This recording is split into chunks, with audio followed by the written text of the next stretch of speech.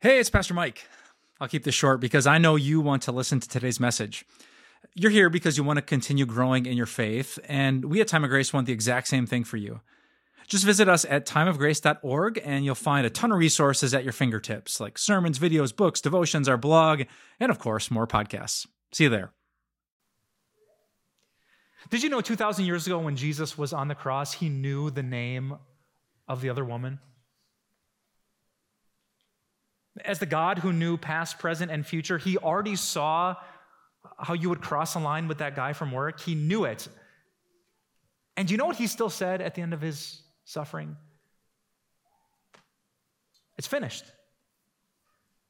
Finished.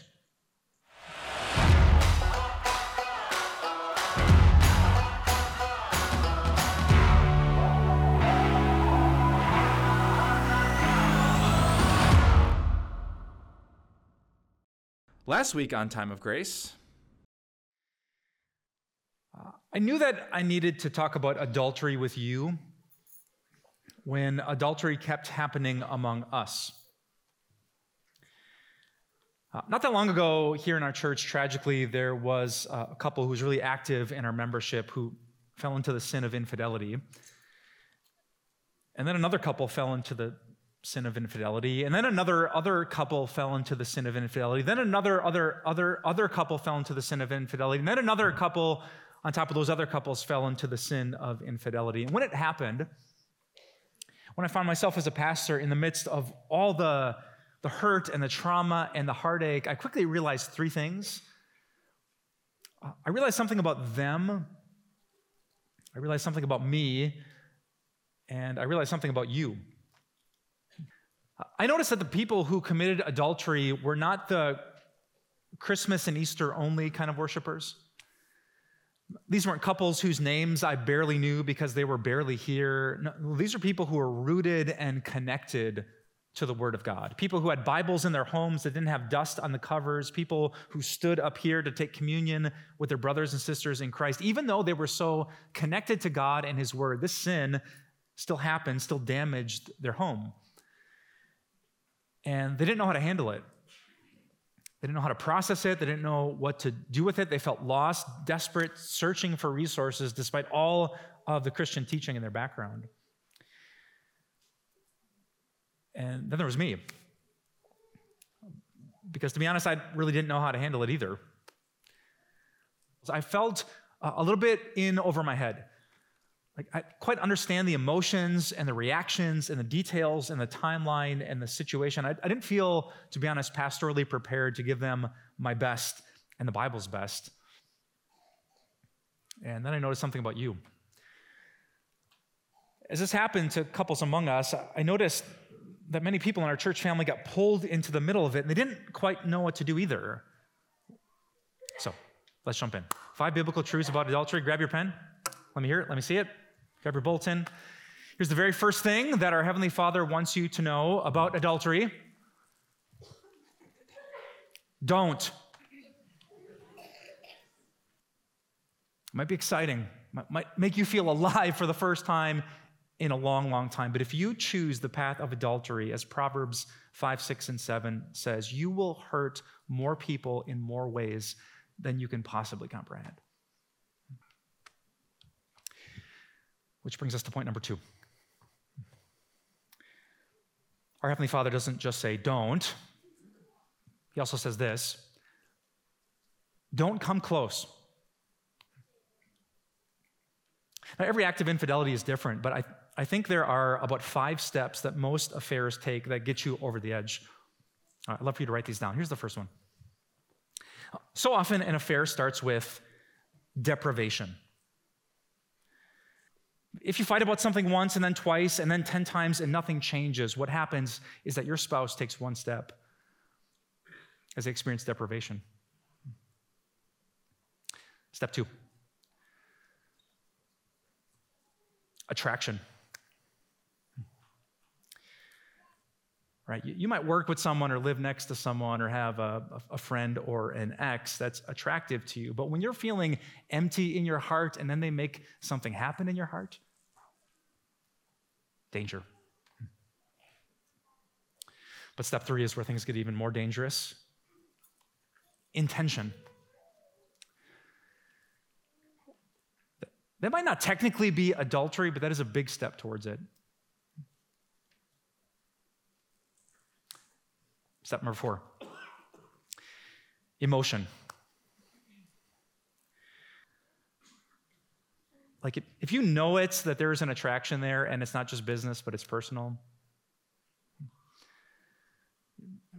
you are one moment away from step number 5, which is connection.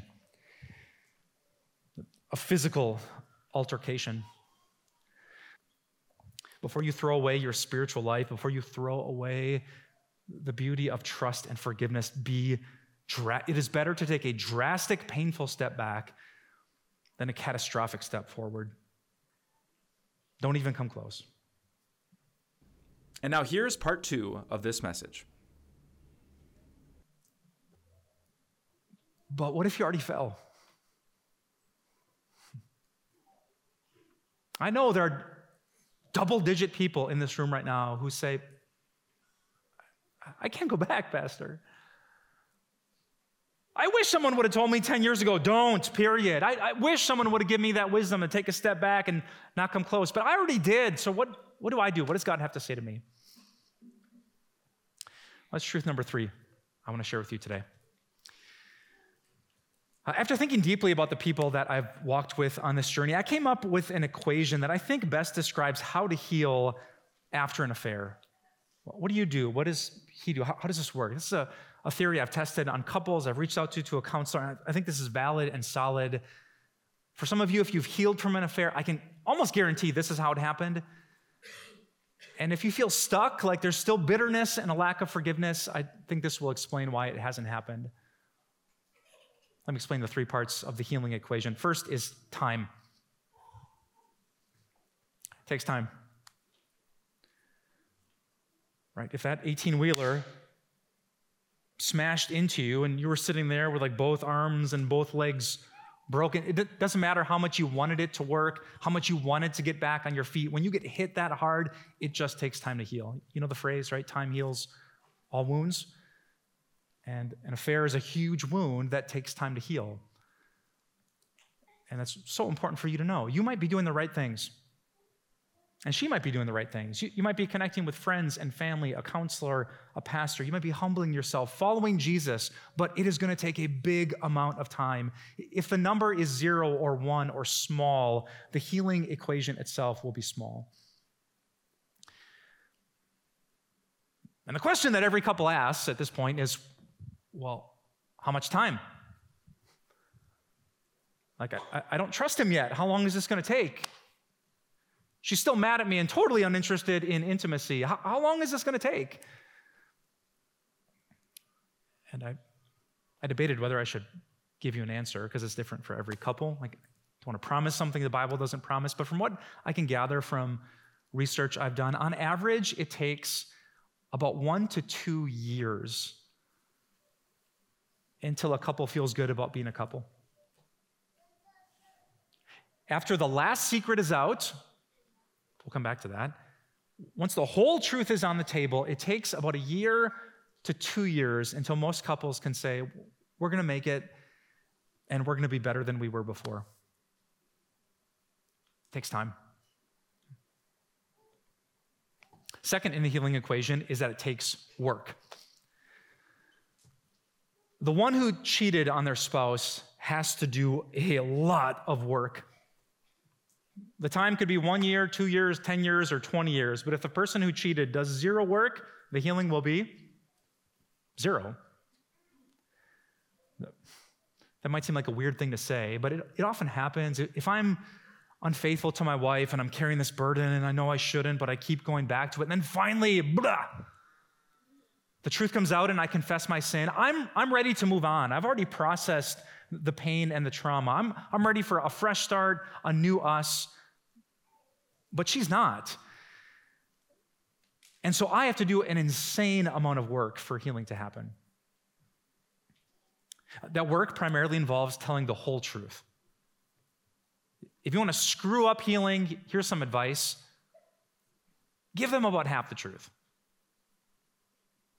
It actually happens all the time. I cheated on you. What? Like this close to divorce, and you think, oh, I can't share the rest. I can't share how long it happened or how many times it happened or with this other person or the pornography part of it either. People, they trickle out the truth, and it just re-traumatizes the person who always has to wonder, what else don't I know? And so I got to tell you, the hardest work that will terrify you and keep you up at night is being 1,000% honest. However ugly or traumatic or disgusting it was, you have to get it out. Once the semi hits, don't bring another semi behind it. Let the whole truth hit hard so you can rebuild the pieces together. And then the real work begins. Because if you've cheated on your partner, you will have to do the hard work of answering the same question approximately 1,612 times. And when you say, I already answered that question, no. You caused it, you got to clean it up. You can't tell them to get over it. You can't pull the Bible card. You're supposed to forgive me. Isn't that what Jesus did? No. You do the work of telling the truth and then telling the truth and then telling the truth and then telling the truth. And when she's trying to play detective and make up rules for you and your phone and your schedule, you submit to them and you obey them because that is the work you have to do to heal. Try to do your own thing and you will sabotage the process. Humble yourself day after day after day, month after month, year after year, and you give the healing equation a chance to work. I won't lie to you, it'll probably be the hardest thing you ever do in your life. But if you do it, it will be worth it. Healing equals time, times work. Here's the last thing I need to tell you, times work.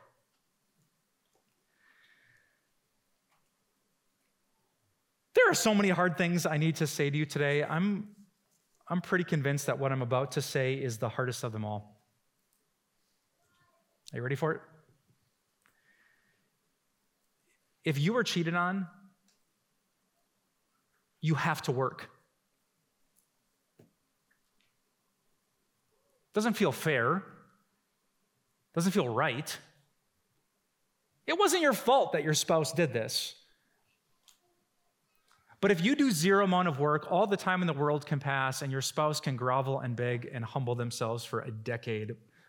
But if you do zero work, you will not heal. I think of a couple I ministered to who was just like smashed with a devastating affair. And after meeting with them and meeting with them and meeting with them, and time passed, and this guy was really impressive, the work he was willing to do. And after enough times, I felt it was time to ask her. So she gave me permission to tell you the story. I asked her, so what are you doing to serve your husband these days? She looked at me and said, letting him live in my house? And I smiled, and she smiled and said, that sounds bad, doesn't it? I get it. It's mercy just to let him back in. You would think it's his time to fix what he broke, but honestly, that's not how it works. It doesn't mean that sin was your fault. It doesn't mean I'm blaming you for the decision that she made, but the fact is, if you don't do some really hard work, it's not going to work. Think of it this way. If there was some deprivation that your spouse was feeling that led them towards attraction and intention and emotion and connection, if there was something about your marriage pre-affair that made him or her very unhappy, come on, doesn't it make logical sense that we need to work on that? A pastor friend of mine likes to ask couples, imagine this never happened. Imagine this is pre-cheating you, BC you. What were you working on then? What did she need to do or he need to do more of before? You were sinners back then, were you not? Mm-hmm. You were sinful spouses back then, were you not? Mm-hmm. What good work did God want you to do then? Because we probably still have to pick that up sometime. If one person in a marriage becomes the holy God who never needs to do anything or apologize for anything, and the other person becomes the slave or the servant, that is not intimacy, and it's not connection, which means you have to work. The Bible says if your spouse cheats on you, you don't have to stay. You can leave in a clear conscience if the trust is too broken. But if you decide to stay, there is still a vow that you need to keep. And you don't get a free pass to sin. You don't get to let bitterness and anger take over your heart. You don't get to lash out, punish, use vengeance. It's not how God treats you, and you don't get to do that either. So you have to work. You have to have the insane humility to go to the one who cheated on you, look him in the eye, and ask the question, how can I be a better spouse to you? And a million demons will be digging their claws into your ankles, trying to hold you back from that question. But it is a holy question, it is a humble question, and it is a healing question. How can I love you better? That's the work. In fact, since you've been sitting for so long, would you please stand for 1 second? I want to put the words of the Lord's Prayer up on the screen, because I bet a lot of you have never thought about the Lord's Prayer from the perspective of a couple that's cheated. Like, can you just think of what these words, how they must hit a little bit different when you've been through something like this? What does it mean? God, your will be done right now in my marriage. God, forgive us our sins. I've sinned. I can't go back. God, help me to forgive those who've sinned against me because I don't want to right now. There's so much temptation to do this, say this, bring this up, give in. God, lead us not into that. Deliver. This was an evil that happened in our home. Deliver us from it because we don't have the power, but you do. Today, whether you've been there, you're thinking about someone who is there, let's pray to our Heavenly Father that he would help. Would you join me in the words of the Lord's Prayer? Our Father in heaven, hallowed be your name. Your kingdom come, your will be done on earth as in heaven. Give us today our daily bread. Forgive us our sins as we forgive those who sin against us. Lead us not into temptation, but deliver us from evil. For the kingdom, the power, and the glory are yours, now and forever. Amen. Amen. You may be seated.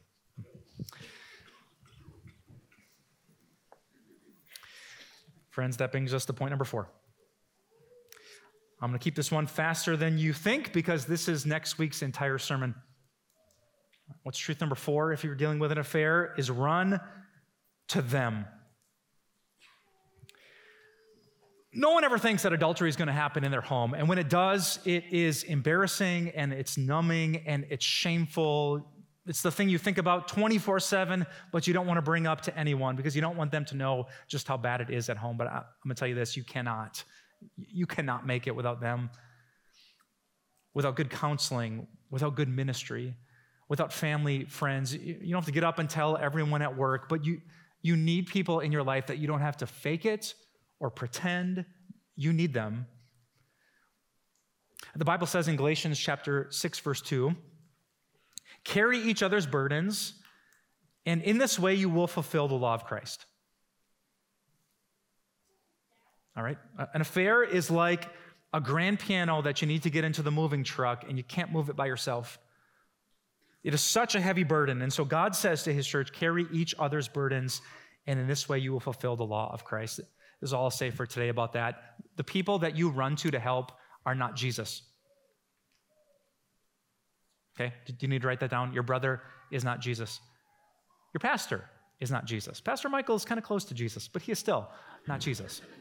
All right? The people you run to, they won't know what to do. They're not experts. They're not going to know, do I talk to you about it? Or are you having a good day and you just don't want to think about it?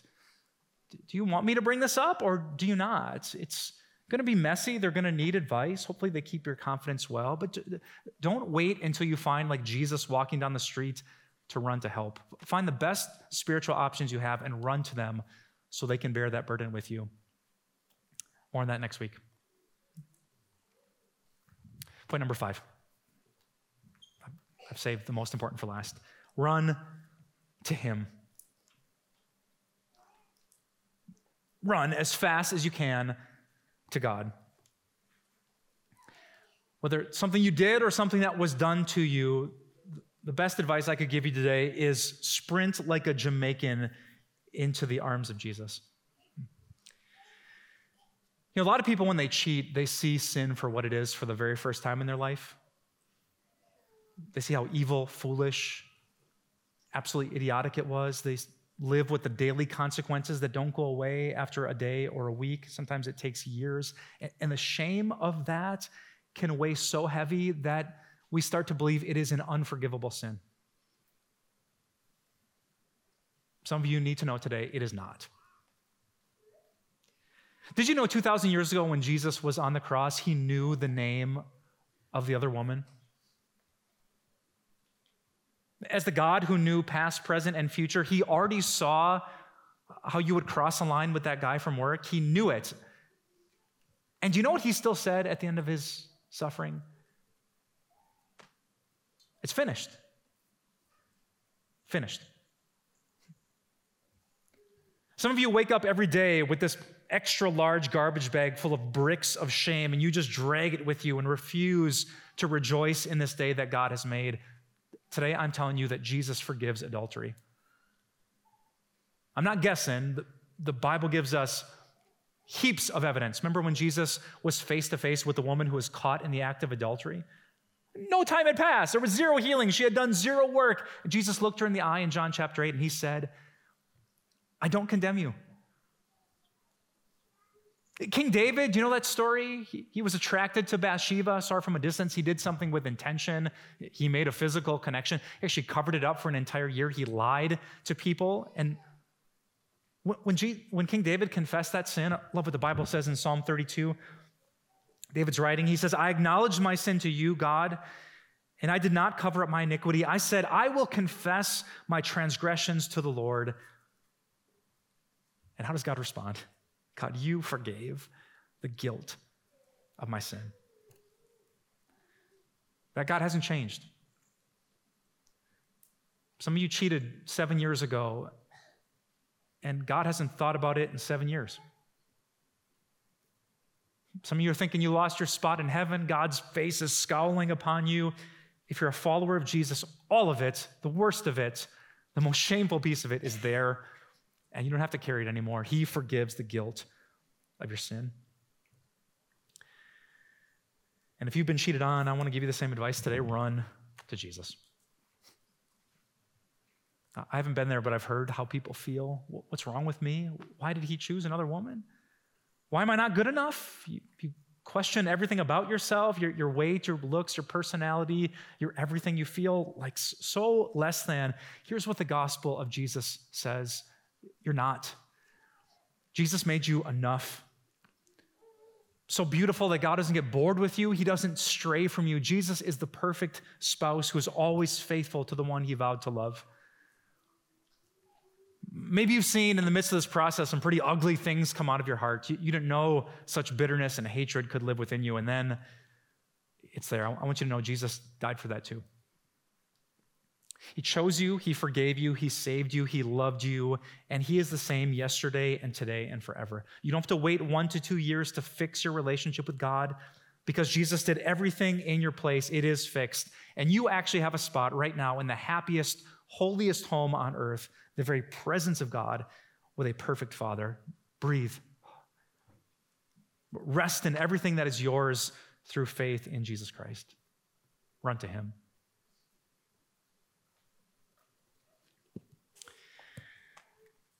So put it all together, and what do you got?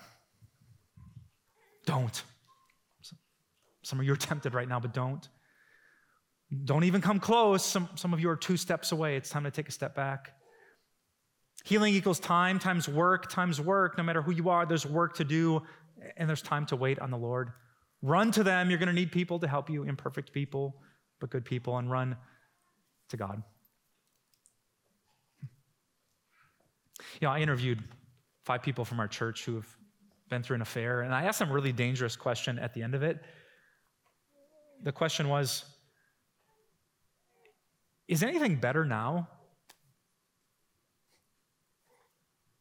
Like, you were living in this kind of happy, kind of holy home, and then this tornado called infidelity ripped it down to the very foundations. Anything better now about your marriage? The first guy said, everything. And the second woman said, everything. And the third guy said, almost everything. And the fourth woman said, he never tried to love me like he loves now. And the fifth woman said, my husband has never been more spiritual than he is now after the affair. And I can't guarantee that happens. Some people don't do the work. Some people don't take the time. Sometimes the damage is just too much to fix. But I can tell you this, if you run to him, there's hope. I asked Pastor Michael, Pastor, you've been a pastor for 25 years. What can you tell me about this? And he said this, if people run to God and they do the work, there's hope. And I reached out to a local Christian council. I said, what do I need to know? And he says, it's going to be different and it's going to be so hard, but there is hope. And so that's the word I want to leave you with today, hope. Our God is so good. He doesn't just have the power to forgive you. He has the power to take what the enemy meant for evil and turn it for good. So have hope. Go in peace. There is forgiveness. Let's pray.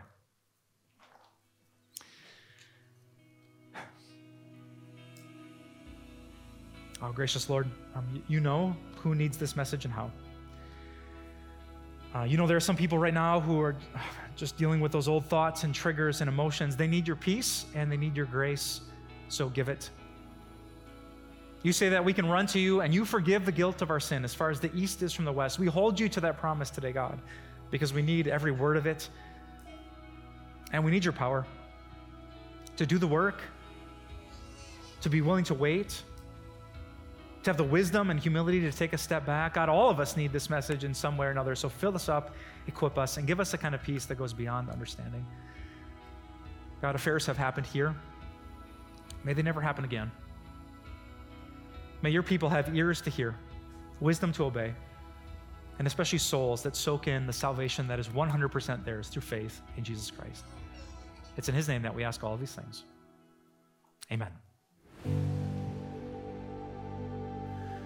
What does God say about marriage? Living together before marriage? Divorce?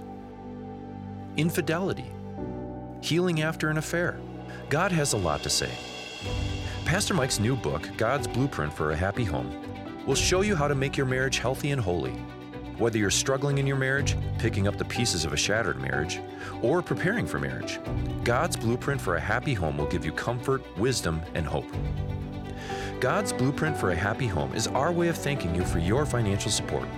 Request yours by visiting timeofgrace.org or writing us at P.O. Box 301, Milwaukee, Wisconsin 53201. Time of Grace doesn't end here.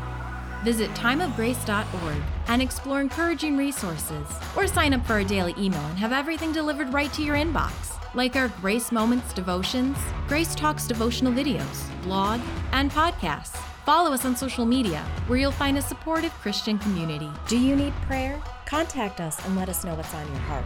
Thank you so much for your support. See you next week on Time of Grace.